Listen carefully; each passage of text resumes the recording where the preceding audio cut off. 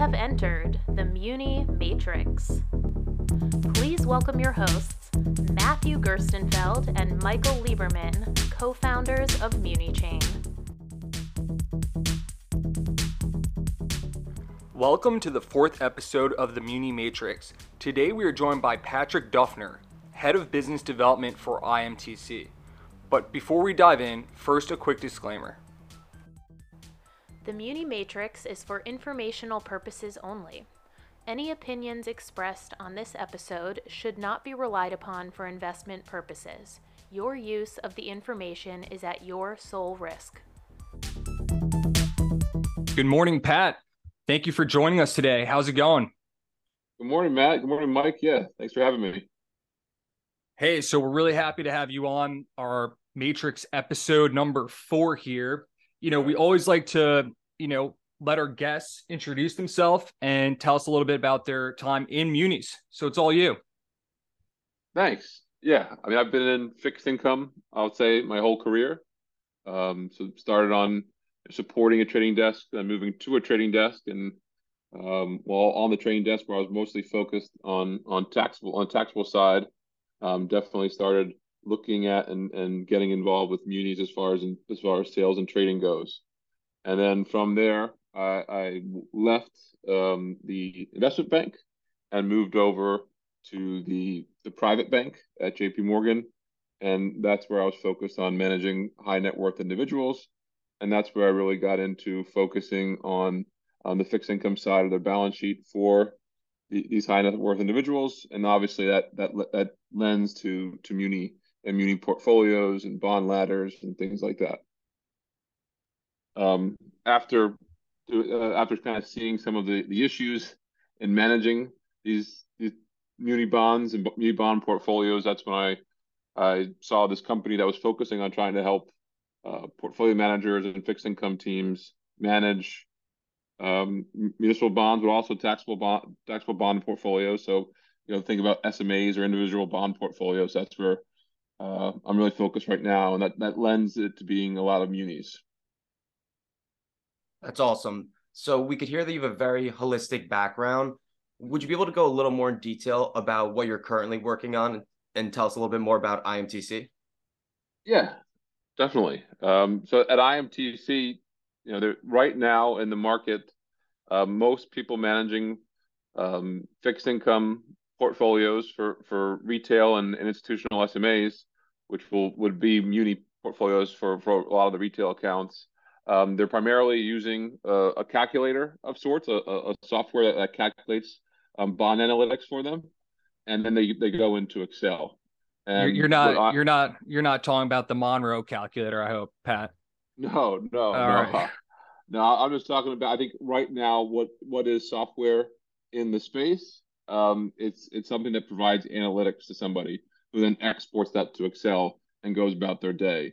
And what IMTC is trying to do is, hey, we're not just an analytics provider. We're also going to help you throughout the entire workflow of managing and investing all the different individual bond portfolios for all those different end clients, be it an institution that has a short duration mandate, or a high net worth individual in the state of New York who wants to have a good income stream that's tax efficient. Got it. So, at face value here, what are your clients really giving you in terms of feedback from a benefit perspective, right? So if we were to model how they normally generated these models and ladder their portfolio prior to using IMTC, what is the biggest benefit currently offered now that your clients are recognizing and share with you? I think it's being able to offer a white glove service to their clients, but to do that at scale. So I think a lot of the people try and hammer someone into a portfolio, and then what they look to do is manage the same portfolio 1,000 times.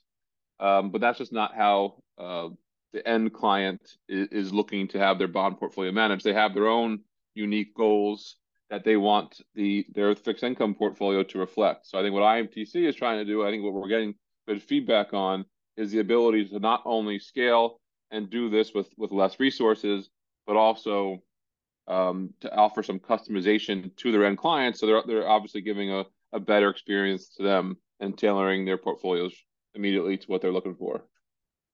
Gotcha. I mean, look, it's been quite the year for munis, right? You've seen yields climb, especially in the belly of the curve, from about 1% at the beginning of the year to now about 250 or so. How has this impacted folks in regards to managing portfolios effectively as rates just continue to climb? Right. So I think it's led to a lot of people looking at fixed income again. I mean, when you think about the retail investor, fixed income has kind of been something that's in your portfolio, but it's been slowly going down as far as the asset allocation overall.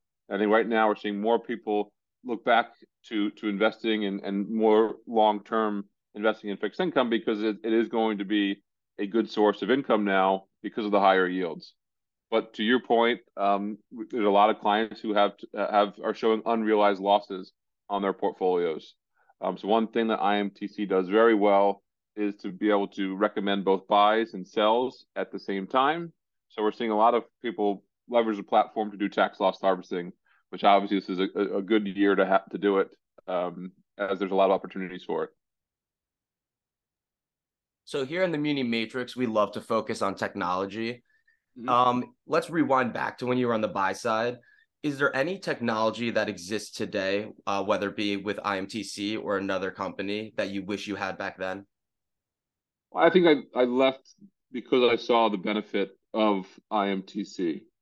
There is good technology in the space, but it's not always focused on the SMA manager. I think so a fixed income portfolio management solution that actually focuses on taking action at scale across multiple portfolios at once is unique, and so that's why I left JP Morgan for IMTC. So yeah, I think I kind of put my money where my mouth is, if you want to call it that. That's great. I mean, look, here in the market, from my perspective, munis are inherently glacial, right?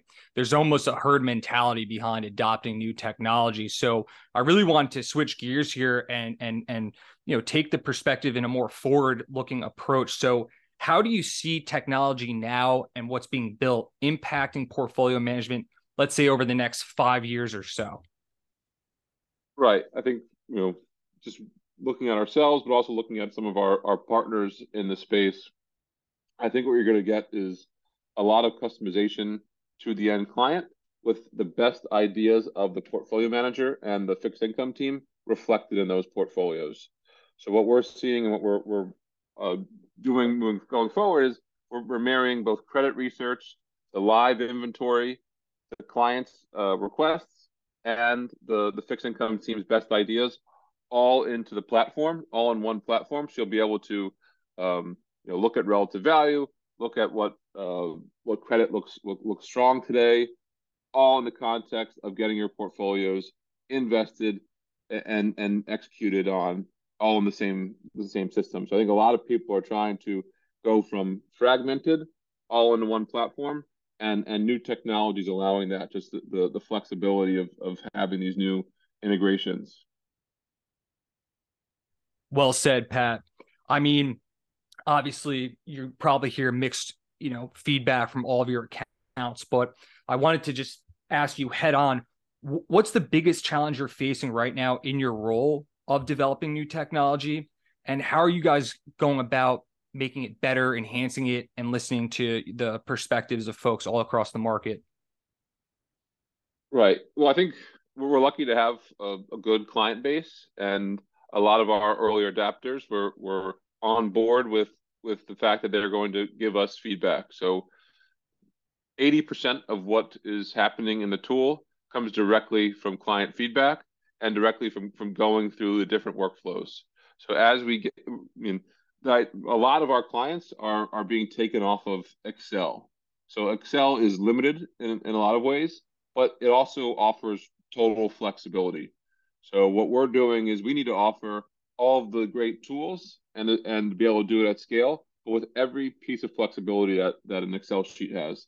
And so that's what we keep seeing as the request, is if you can control all the inputs, then the outputs are going to make sense. And so it's just being, listening to your clients, working with them, finding the best way to solve their problems. And I think, we're lucky to work with some really strong clients who can make those good suggestions. It's funny you mentioned Excel. I'm pretty sure that's the main driver of Advil sales across the United States. So I'm glad to hear that you guys offer a solution that enables folks to be less glued to the Excel workbook. Even though it is Right. quite effective, I could see how it could be time consuming, which leads me into my next question of what is the most time consuming aspect currently across the board for these portfolio managers? Well, I think the entire workflow of managing multiple different bond portfolios with different mandates and different rules, it's challenging. And so I think what a lot of people are doing is they try and find one bond with a lot of size in it and try and allocate it to as many portfolios as possible. That's just not the optimal portfolio positioning for a lot of their end clients. So I think we hear a lot about best execution, but we don't really hear a lot about the doing the trade that best reflects the client and the portfolio manager's desires. So I think what we're seeing is we obviously still want to focus on doing best X, but also on the actual positioning of the portfolios and ensuring that we're reflecting the best ideas of the team and then the client. So I'm sure you're aware about Florida pulling $2 billion from BlackRock recently, protesting ESG. Have you been hearing this from any of your clients, and how has this been trickling down to you and affecting what you guys are doing?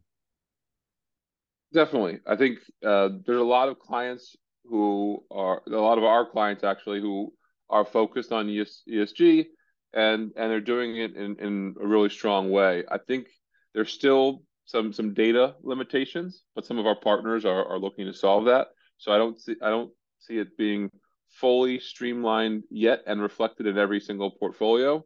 But I think in the next 3 to 5 years we'll see more of a shift to ESG, but it's definitely on people's minds and it's being used in client portfolios, but it's just having the correct data to really be able to share all of the good things that they're doing. No, that was great. And so, in your opinion, what do you think about ESG and how do you feel like it's going to be impacting future investors? Do you see it being a little bit more prominent?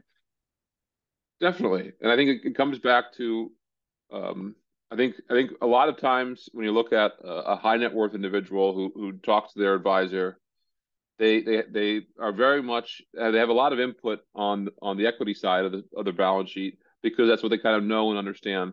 They don't have much of a say on the fixed income side because it's not really offered to them. I think that's going to change over the next. I mean, I'm seeing the change today. So tools that are out there like IMTC that give you the ability to reflect the client's needs and your best thinking is what's going to change to be able to incorporate ESG more easily. So I think the end client is going to want to reflect their their thoughts and ideas and kind of how they want ESG to be a factor in their portfolios. But now their advisor and their fixed income team's advisor is going to be able to actually act on that and reflect it in their portfolio. It's great stuff, Pat. So we always like to, give a little background color of our guests. And we would love to know, when you're not involved with munis, what do you do for fun outside of work? Right. So I got 2 kids and a third one coming in March. So I think that takes up a lot of my time. But we also have a pretty good team over here. So I think we try and do some offsites, which include some hiking and things like that. So I like to be outside. I like to be active, but a lot of the time is spent with the family, which is all good. So our next question is there anything on your mind recently that you've been thinking about that you want to share with our listeners?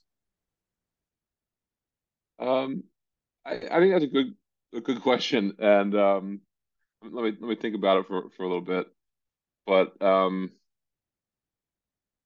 what I would say is, when people are looking in investing in fixed income, I think the people, I'm sure a lot of the people listening to your podcast are going to fall into that. I think they need to be accepting of change. And I think people need to start looking at the way they're doing it today and really question it. And if it's the best way of doing it, and is it going to be the best way of doing it 3 years from now, 5 years from now? And if not, what are you doing to change that? And I think a lot of the muni space specifically, in order for it to get better, I think a lot of the buy side needs to think about what is the best way to handle this. I know you might be kind of in a tight spot right now, but I think you need to look to the future, not just to what you're doing right now. Oh, well said, Pat. What do you think is the main inhibitor of folks adopting to newer technologies or more efficient workflows? Do you think it's an inherent reluctance of job consolidation? Is it lack of being, comfortable with more modern technologies, as you mentioned recently? What's driving it? I think, I think a lot of people in the industry have been burned by technology at some point in time. So there's just a lot of hesitation to adopt new technology because they've tried it in the past and it didn't work. And I think that's fair. But in addition to that, I think there's a lot of people out there who are complacent with what they currently have because they trust it. So I think you're dealing with people who are in the fixed income space who are able to detect BS pretty easily, and I think it's hard to get them to move when a lot of what they're doing is embedded into an older software, and it feels daunting to move off of that. And there's potentially a time in their past that they've been burned by trying to move off of the old software. Yeah, no, that makes a lot of sense. We've definitely encountered that with people having that reluctance to take that leap of faith and try to use new technology. And honestly, to me, it really just seems like it's what the market needs. It really is ready for that technological revolution to come and make everyone a lot more efficient with what they're doing. So what can people expect from IMTC next? Is there anything exciting in the pipeline right now that you guys are working on? Yeah, so I think the main thing that IMTC, the main differentiator is our optimization engine. So the optimization engine is really the user controls all of the inputs and therefore the outputs, which are recommendable buy and sell on a QSIP level, is going to be available to them. So what we continuously are looking to do is to improve this optimization by bringing in new factors. So bringing in more credit research, bringing in more available inventory into our platform so they can act more quickly, but also more effectively. So I think just being able to kind of do this more custom and direct indexing is where I think we're really moving this forward. So I think we're kind of going from ladders to kind of more model portfolios and composites. And I think soon we're getting more and more clients. We're going to start doing this direct and custom indexing, which we're really excited about. No, that all sounds great. I mean, at face value, it seems that you all have been able to really streamline these investment workflows. And look, automation at some point in time is extremely beneficial for folks all across the board. So we very much appreciate your approach of not only driving solutions for folks to make better decisions, but also saving them time, right? And that's something at Muni Chain that we're striving to do as well. So with that being said, Pat, it was an absolute pleasure to have you on our episode today. And we wish you the best of luck moving ahead. And congratulations on expecting your third child. Yeah. Absolutely. Matt, Mike, thanks so much. It was a lot of fun. Thanks for listening to this episode of the Muni Matrix by Muni Chain. To be a guest or recommend a topic, please contact the Muni Matrix at munichain.com. Stay tuned for another episode.